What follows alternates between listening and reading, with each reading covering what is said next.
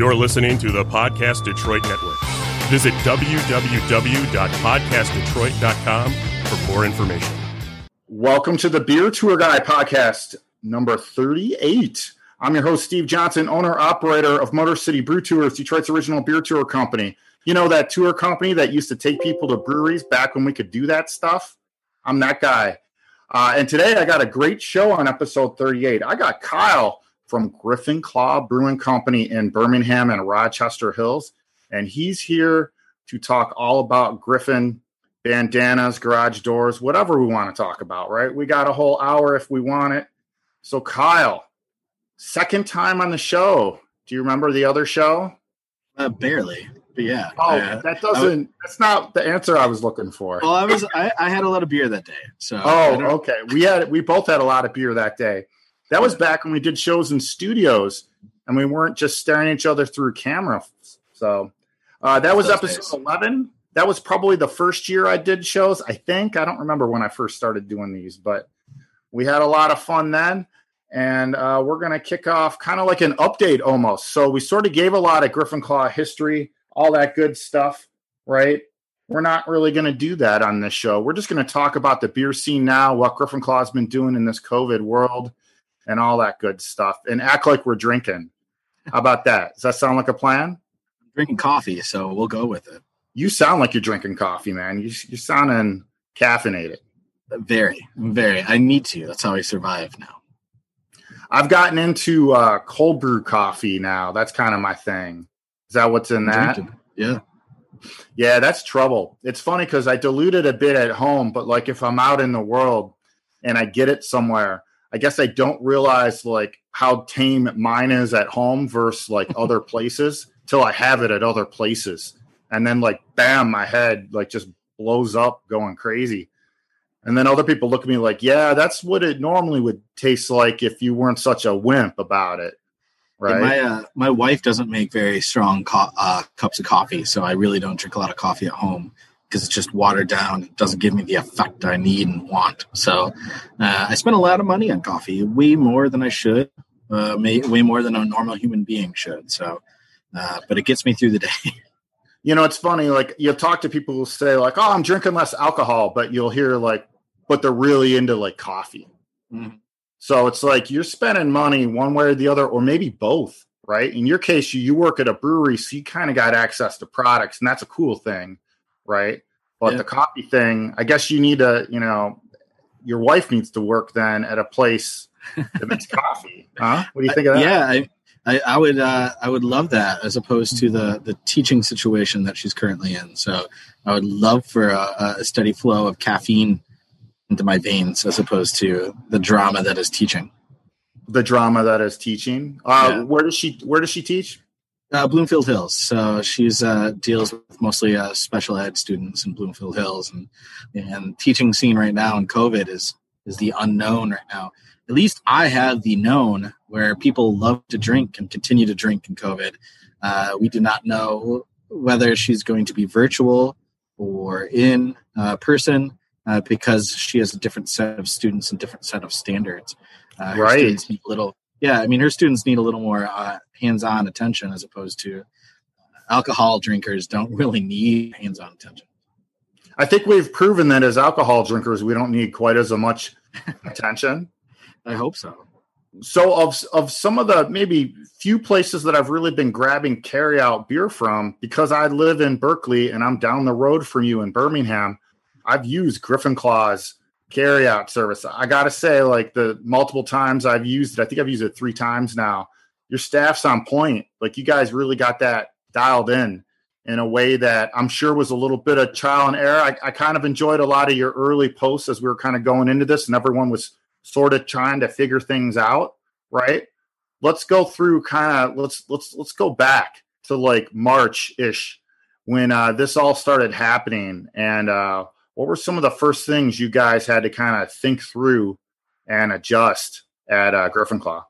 That fateful Monday was very a hard day. It was us trying to figure out what we're doing, and even though we're in distribution, and even though we're across the state, most of our profit comes from our tap room, and our tap room has always been home base for kind of what we do as a company. And then to suddenly have that be taken away was worrisome.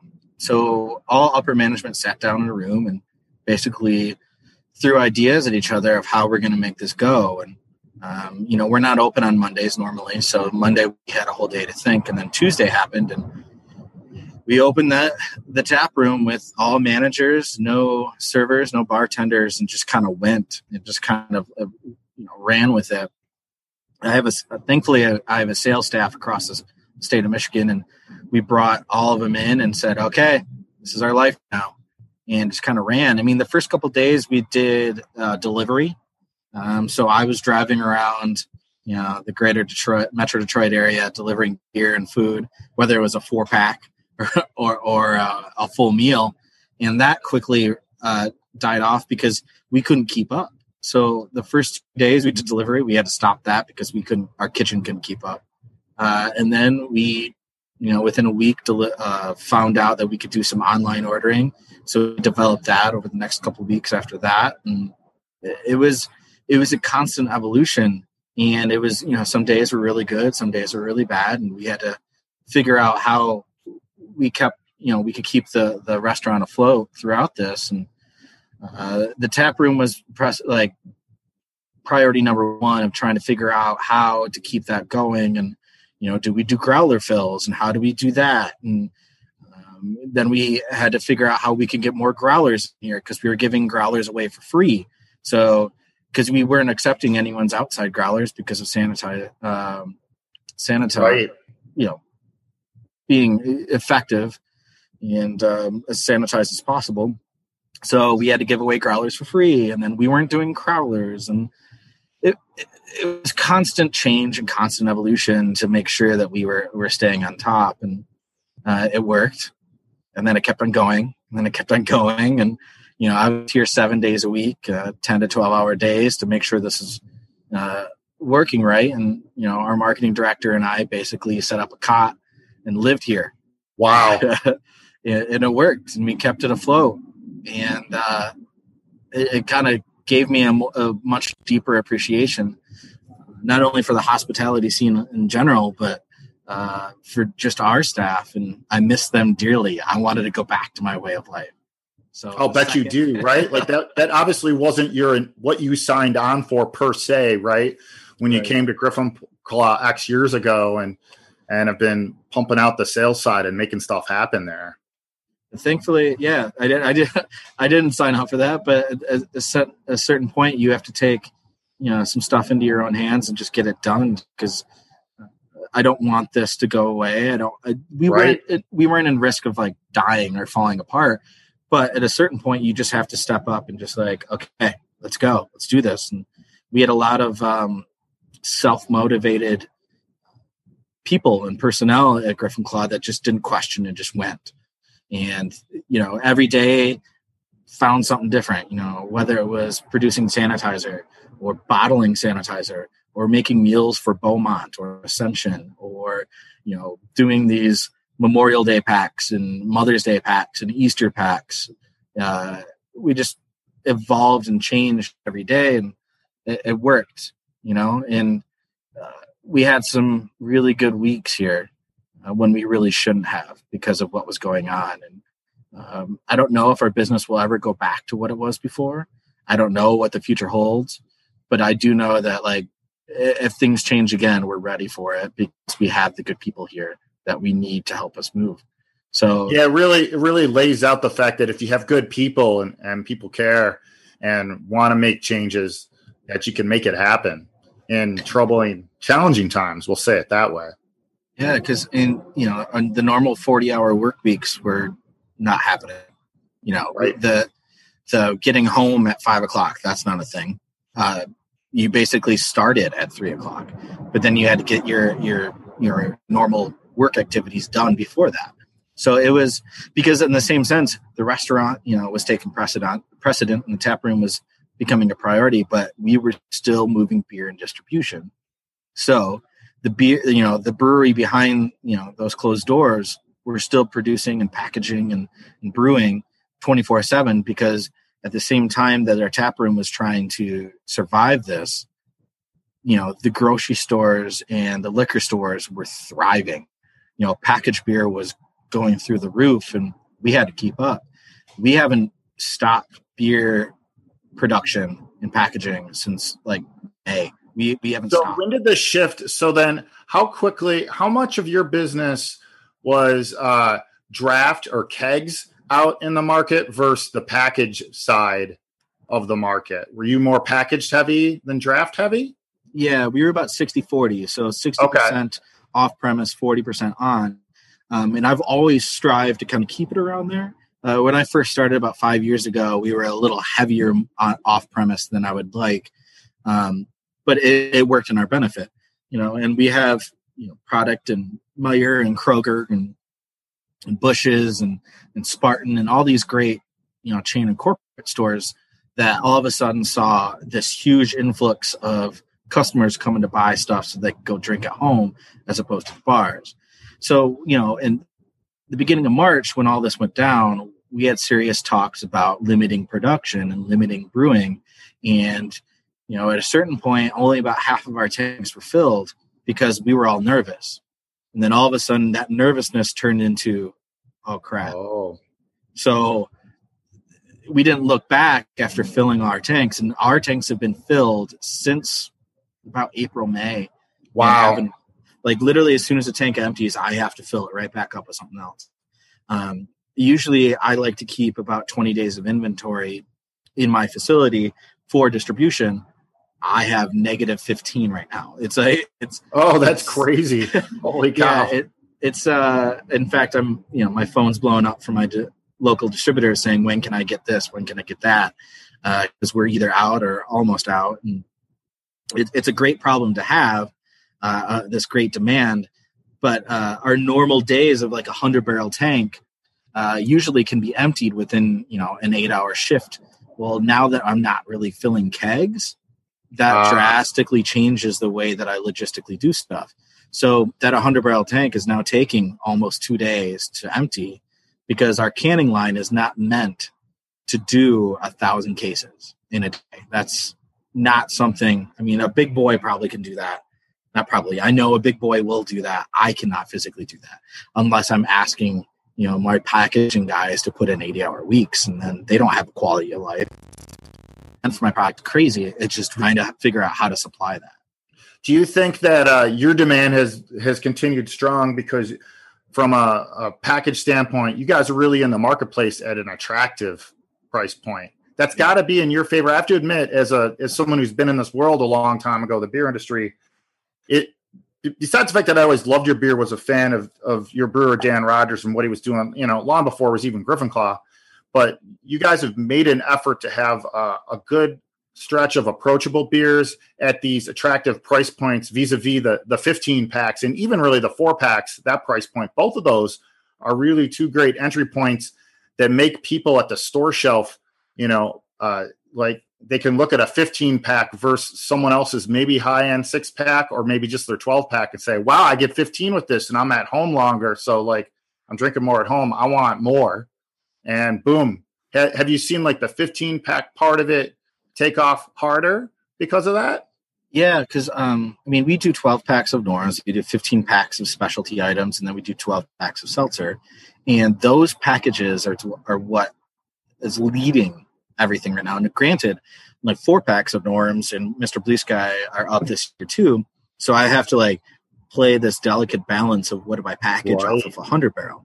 So usually like for Mr. Blue Sky, since I have 4 packs and 15s are they're up 20% over last year right now. So I have to focus on that. But then, Blue Sky 4 packs are still being pulled from shelves and there's still a demand for it. So I have to do some of it as well, where I'd rather just do the whole tank of 15s because that's a demand that we have. Right. That's really tricky. Yeah. It's this delicate balance of what do I prioritize? And I'm not going to be able to do everything, but I have to do the things that make us, the most business. But the 15 packs and 12 packs, ridiculous right now. And then I mentioned seltzer. 12 pack of seltzer is not slowly, quickly becoming our number 2 item. Holy cow. I'm not totally surprised. I could say that about 3 weeks ago when I did a carry-out order, I had, I had 2 Pilsner by defaults, an El Lagaro, and a seltzer, all in the big packs. And that was the first time I don't know why I waited so long to drink your seltzer, but that's the first time I tried it. I think I enjoyed all the flavors. I don't know if I had a favorite.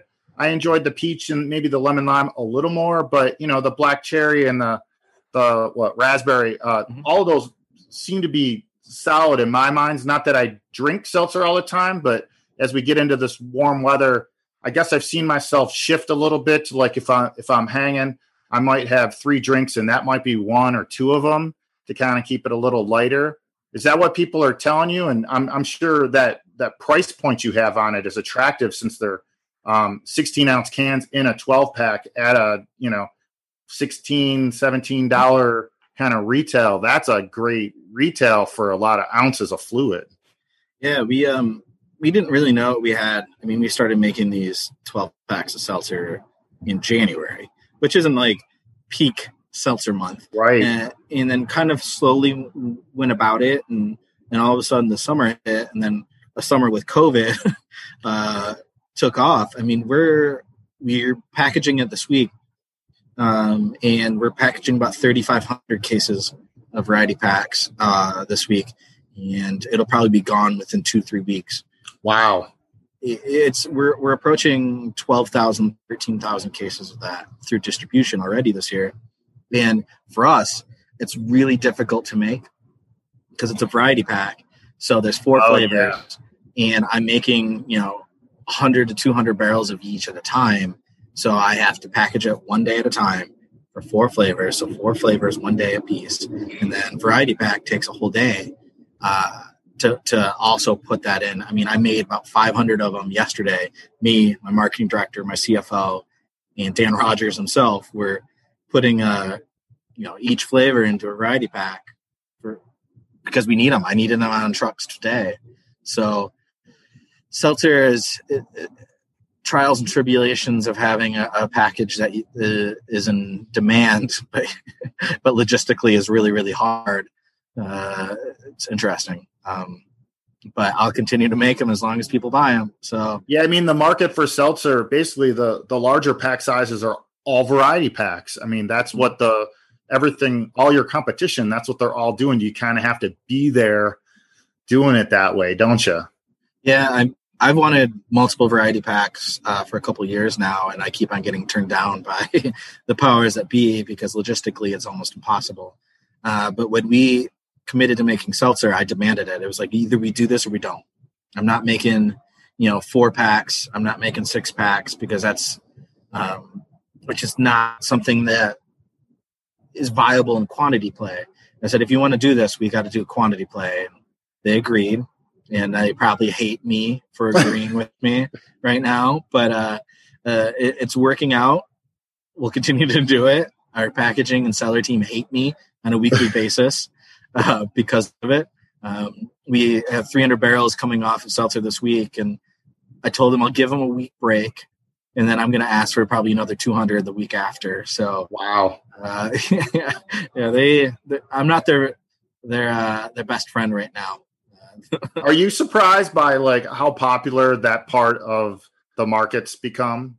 I'm a little surprised that it's maybe continued quite at the level it has. I expected a lot of competition to come in, but wow, I mean, the data out there nationally is amazing. Yeah, I mean, a couple of years ago, White Claw was king and no one could touch it.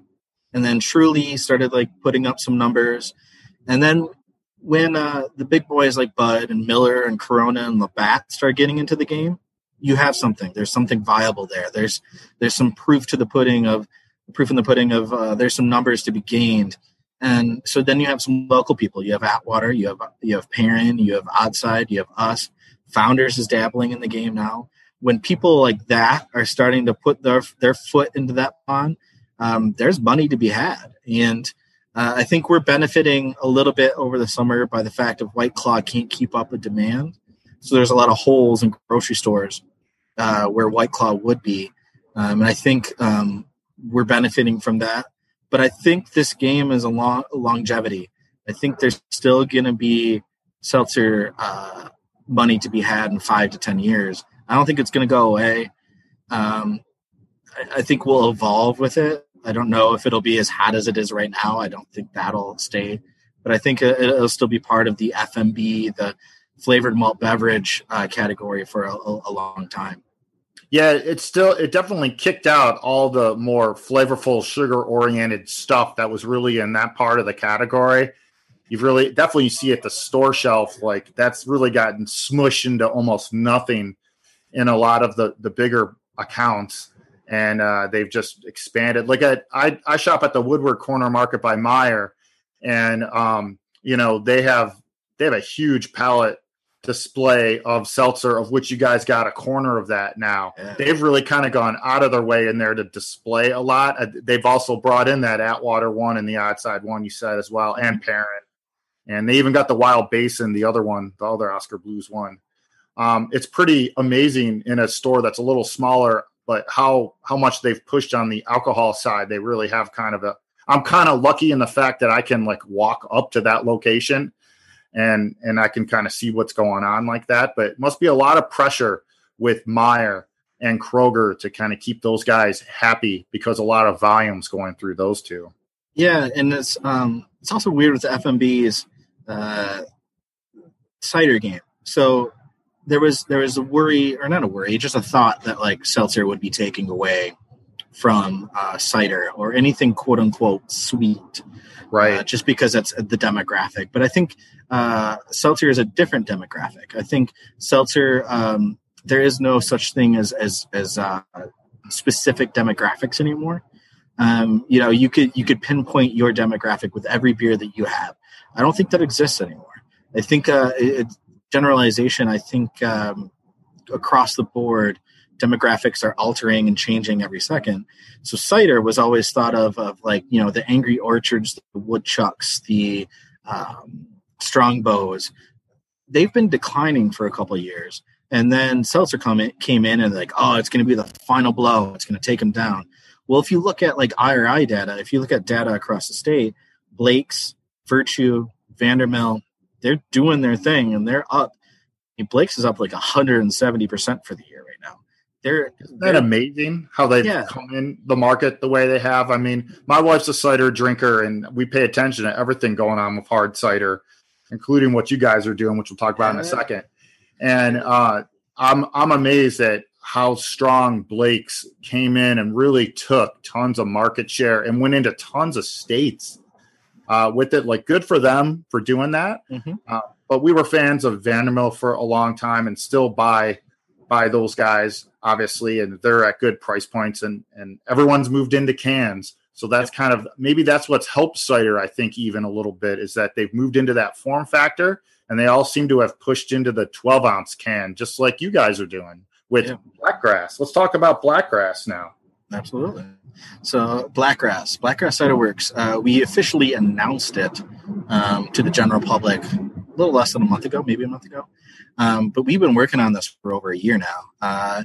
Ian Radagast Givens, the former owner of Cellarman's, came to us about a year ago, almost exactly a year ago. And we snatched him up and said, hey, we've been looking at doing a mead and cider program for years now.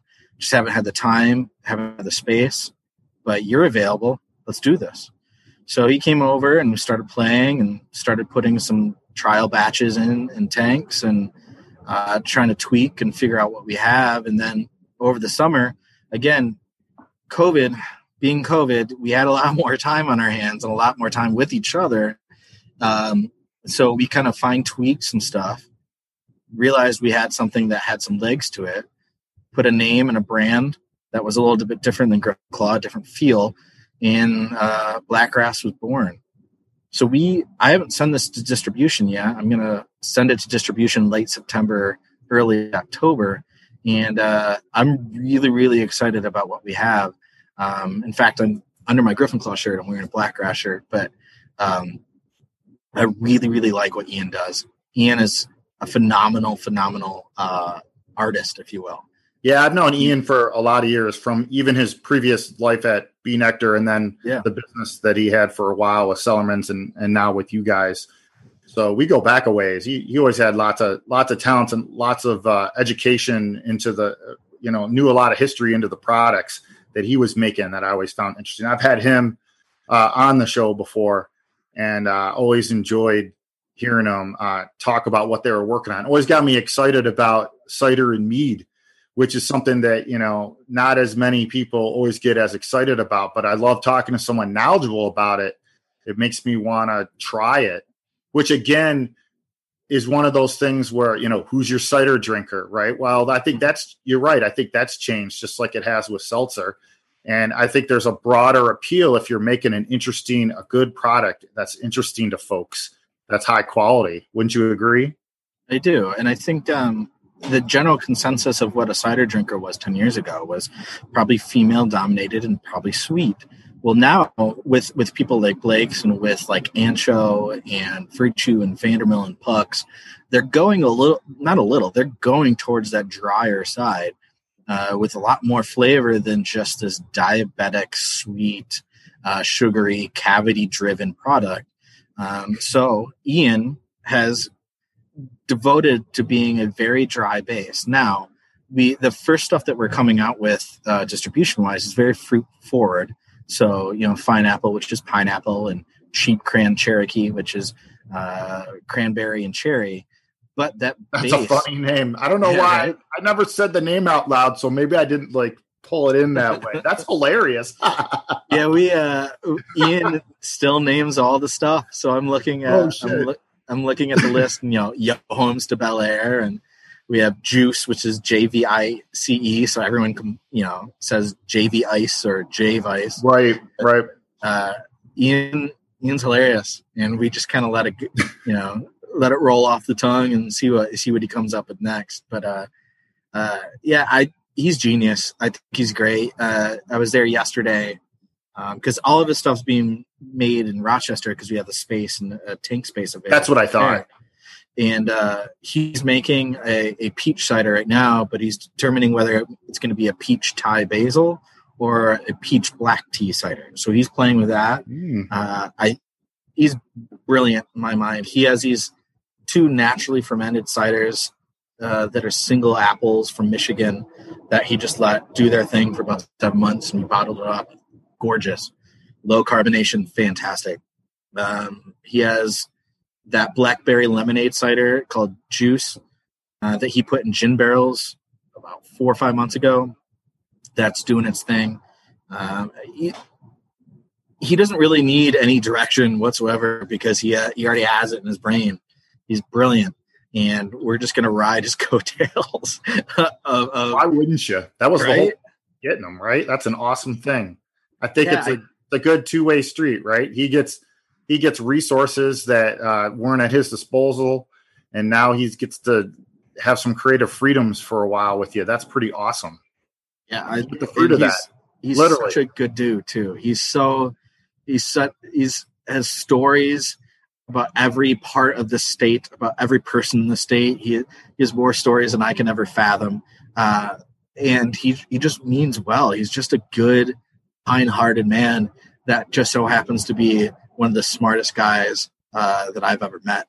And to witness him and Dan Rogers in the same room is one of the most interesting spectacles in the history of this industry.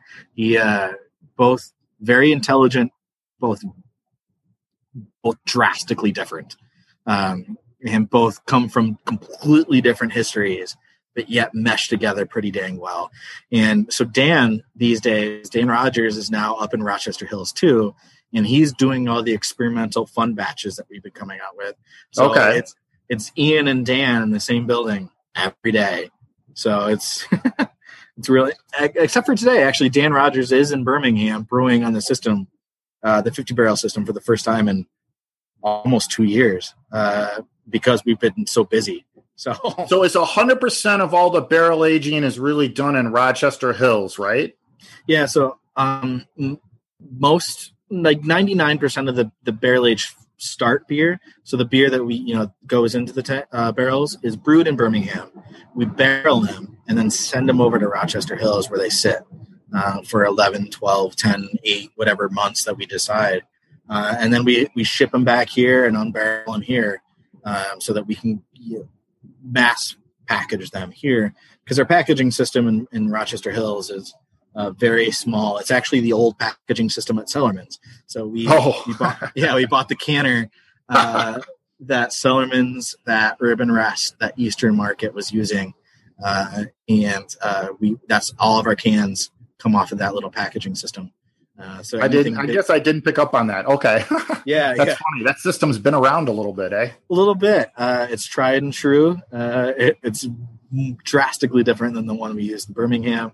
And eventually the plan is for the Birmingham system to go over to Rochester and graduate to a much bigger system in Birmingham.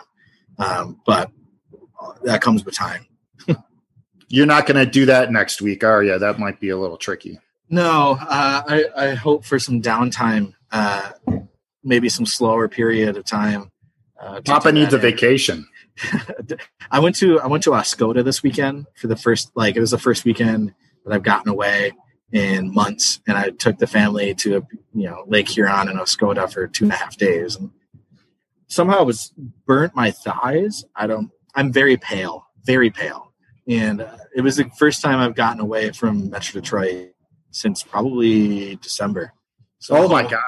Okay. Yeah, it was. You forgot what the rest of the world looks like. Yeah, I know. I mean, I've gone away for work. I was in Ohio last week for work, but that's not really getting away. It's drastically, or I keep on using the word drastic. There's a lot of drastics going on over there. There's nothing that's minimal. There's nothing that's simple anymore. So everything's drastic. Let's talk a little bit about the spirits business. So you guys do you do rum, gin, you do a rye whiskey, you got a white rum, you got that weird Polish liquor thing. Okay. Let's talk a little bit about that thing. How do you say that? Krupnik. Yeah. Okay. That. Right. Yeah. That's an interesting flavor profile, by the way. I've never had it, or maybe I just haven't had yours, because that's a thing for the Polish folks. I feel like I've been at some Polish celebration and someone put a shot in front of me, and it was probably something in that line, maybe. Yeah, if you've ever had any of aperitifs or digestives like Jägermeister or I have. It reminds me a lot of that. It's a honey liqueur. Apparently it goes well in tea. Okay. Not my jam. But people loved it during COVID. We sold a lot of it during COVID. Really? Okay. Yeah. Our spirits took off in COVID. I mean, we've been making spirits and liquor since you started Griffin, right? Yeah, because in order to sell anything alcohol based, we have to make it ourselves. So we invested in a little still out the gate and started making vodkas and gins and whatever to make sure that we had it for our clientele. And then it slowly evolved into a little bit more, and then evolved into something different, and got a dedicated spirits maker, and got another column for a still, and then got an even bigger evaporated still so that we can collect more liquor and more heads and tails, and moved it over to Rochester Hills. So it's all based on there now. But it's evolved into something different, and we're going to take it into a bigger scale operation shortly. We've ordered a bunch of different bottles and different look, and we're going to label them all and get some different brands and concepts out of it. So that will eventually go into distribution as well into 2021, probably. Oh, wow. Okay. Yeah. We ordered these bottles, it seems like ages ago, but again, like everything right now, it's been stuck in customs, or it's been stuck somewhere because no one's allowed to touch it. So we're expecting those within the month, hopefully. The first carryout order I did, I added a bottle of vodka. Actually, I want to say it's the first time I had any of your spirits, and my wife was out of vodka. And when I showed up to pick up the order that weekend, you guys were adding in a free mule upgrade to it that I didn't know till I got there. And as the guy walked out, he was all excited because he knew he was giving me a bonus, right? A couple ginger beers and some limes, and you even had a bag that had some mint in it. That was pretty sweet. gotta say that made my next couple of nights pretty awesome. And now you guys kind of sell it that way. If you do a carryout order, you could go online and kind of pick that as an option. That's pretty clever. It works really well for making a drink at home on your own without you guys having to mix it. And we had to kind of again, in the process of evolution during all this, we're like, well, we want people to know that, you know, we could be a kind of one-stop shop for some stuff and in your needs. And so we added a mule kit, we added a Bloody Mary kit, we added we had never bottled our rye and bourbon for sale. We'd only put it on, behind the bar. So we, offered a bunch of stuff to kind of show off what we've been doing.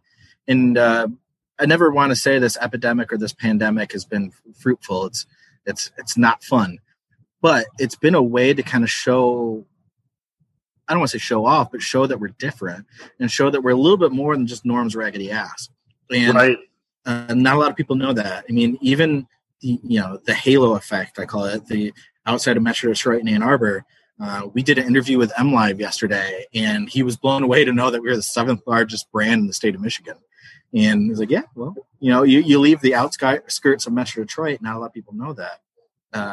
Well, one, congratulations. And two, a story to that. I was outside of the Ludington area a couple of weeks ago, staying at a lake house and that my aunt owns. And we were hanging out with some of my cousins outside, socially distanced. And I brought a bunch of Pilsner by Default and El Agaro with me. And when I open up, and I love my cousins, right? But they're up there and they're light beer drinkers, okay? So I open up the fridge, and the fridge is like full of Busch Light. Like pretty much half of the fridge is Busch Light and Bud Light. And I'm like, yikes. And on here I am, like my wife and I are staying at this house for a week. So like we brought up stuff to drink, including, the Pilsner and El Agaro. But I brought those two on purpose because I wanted to introduce those two to my cousins who I knew were light beer drinkers. And it was funny. Even my uncle, who's like, 70, he loved the El Agaro. And then they were asking, God, where can they get that? What's this brewery? And I go, well, this is one of the biggest breweries in Michigan. Yeah. And I go, you just need to ask at your local store you're buying beer from for them to bring in more Griffin Claw. Like they might just have the IPA. As I totally said what you just said, basically, even though I didn't realize that was a standard thing to say, but I was just like, you guys need to get it. And then after the fact, they're like, email me, what was the name of that beer again? And now they're all asking for it because they love those two, because they're super approachable beers that are good entry points for folks that maybe aren't necessarily craft beer drinkers. Well, I think what's kind of happened in this industry is that like super locality matters more than anything in the world. And I understand that on the west side of the state is kind of like the Bible Belt of the brewing industry in the state of Michigan. So to go over to the west side and try to compete with the Two Hearteds, the All Days, those are literally the staples of that style. So I understand that we're not going to be, a Two-Hearted. I would, the amount of the amount of respect I have for my brethren in this industry, I understand completely the locality, the support your local business. Now we're still local in the state of Michigan, obviously, but to go down the road and, in Grand Rapids and see 15 breweries literally on one street, I understand that we're behind the eight ball a little bit on that because we're not right down the road. Now, I believe that we kind of take a step up with, you had mentioned, price difference and the quantity and the quality control that we can offer, which is a little different than the smaller breweries than us. But I still respect that. I mean, I live in Royal Oak. I can walk to 4 breweries from my house. And Eddie at River Rouge, love him. I'll support him to the day I die. I love River Rouge. Love Lily's and what they've been doing. I love Royal Oak Brewery. We get food from Royal Oak Brewery like once a month. So I respect locality. I think we're in an industry now where there's 400 breweries in the state of Michigan, and you have to support your neighbor. So I respect that entirely. I love Eastern Market Brewing. I love the Ferndale Project. I love Batch. I love anything in Metro Detroit because I don't think Metro Detroit itself gets a lot of respect for the brewing. Yeah, I really agree with that. I feel like I'm always out there banging that drum as much as possible. when I'm talking to people, when they say, what breweries do you go to? Where do you go? What are your favorites? And I'm like, there's so many, and then I think from people out of the market, they don't always get that because they, from a more national scale, it's the Founders and Bell's part that's distributed a bit more and maybe Atwater, depending on where you are. And they know that, right? And we try to open their mind up to like all these other great things. And you guys have done such an amazing job of hoping to do that by making part of your portfolio like super approachable. And then obviously the other part, high end, right? With Flying Buffalo and all the variants and everything you kind of have in between.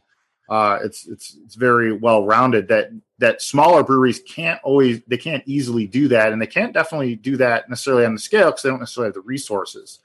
So it's always fun to get to talk to someone about that. Yeah, it's we kind of did it ass backwards a little bit, where we started out with this giant production facility and didn't really have a lot of room for innovation. So then our expansion, technically Rochester Hills, has been all about innovation.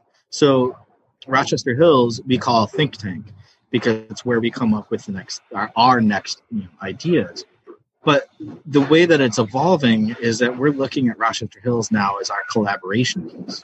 So we haven't really had a lot of time to kind of reach out and do those collaborations, but that we're starting to set those up currently.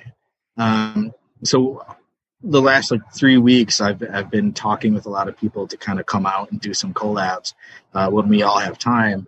And a lot of that at the beginning will be focused on our Metro Detroit brethren of trying to hey, I love what you do.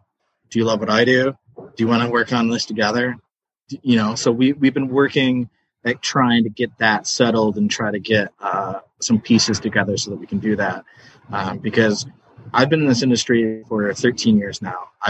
At one point or another, I've sold most of the beer in Michigan for breweries. So the mutual respect that I have for people is out of this world. And I'm not one of those people that think that my shit don't stink.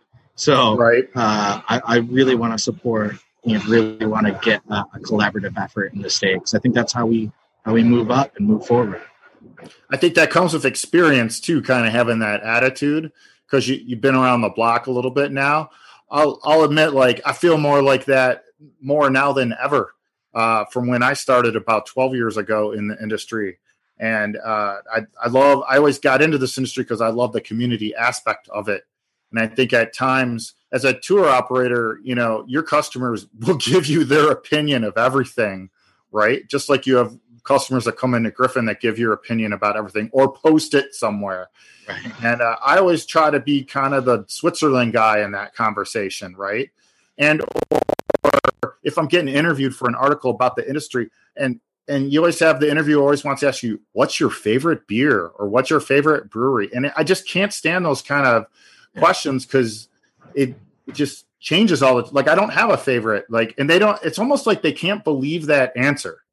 Because because my answer is always, well, the brewing community it's a great community, and I love trying. If you love craft beer, you love trying all kinds of craft beer. So you're always constantly trying new things, and you're excited by new things, right? And that's what makes this industry so great. So it's exciting to see that you guys are interested in doing some collaborations and or just have some more bandwidth, maybe kind of, to do that. I look forward to kind of seeing what you guys do with that in the coming year. Yeah, I think to disregard where you came from or disregard what's around you is pretty ignorant. So we love what Eastern Market and Holmes and Batch and Oddside and Mitten and all these great breweries that are doing around the state or what they're doing, and it's not necessarily a quote unquote competition all the time. I think to come together and kind of realize that there's bigger goals to be had than just getting that tap handle at your corner bar. I think sometimes you have to overlook that a little bit to realize that we're creating, and we have created something for 30, 40 years in this state. That's great. Let's continue it. Because this industry is not going to stop. This industry, everyone talks about that bubble bursting. It's not bursting, it's just evolving. That's all it is. I mean, all these breweries doing seltzers, and now all these breweries, going into spirits, and the next thing that's probably going to be coming is these ready to drink RTDs. So these liquor inspired cocktail cans, that'll probably be the next thing. I mean, New Holland's already doing it. Copper Craft's already doing it. So you have to continuously evolve with each other. You can't evolve against each other. That's just not what this industry is about. It's never been that. So why do it now? Right. Amen to that. For sure. Well, Kyle, if people want to get more information about Griffin Claw, how do they do it? You can follow us on Facebook and Instagram. We have a half-assed Twitter account, but you can do that. But no one's doing that. Don't worry about it. Yeah, I know. And then griffinclaw.com. Everything on there, all of our employees, all of our taproom lists, all about us. You can contact us, merchandise, all that stuff on griffinclaw.com. But Facebook and Twitter, we post Instagram, we post every day. In fact, we're introducing a new Mr. Blue Sky variant today, which is cucumber melon, and we've been posting that for about 2 days. Anytime we do something new, we post on Facebook and Instagram. So follow us on there, and I'll probably be on there somewhere. You'll probably be on there somewhere. I think that's pretty much guaranteed since I follow 100%. All that stuff. You can also follow the Blackgrass on Instagram as well if you're interested in the hard cider for all those folks out there. Mm-hmm. I want to thank Kyle for coming on the Beer Tour Guy podcast number 38 today. And like I said, check out griffinclawbrewingcompany.com or just go get a carryout order from Birmingham and or Rochester Hills, or just buy it at the store, man. Support, right? Thanks for coming on the show. Second time, pretty awesome, right?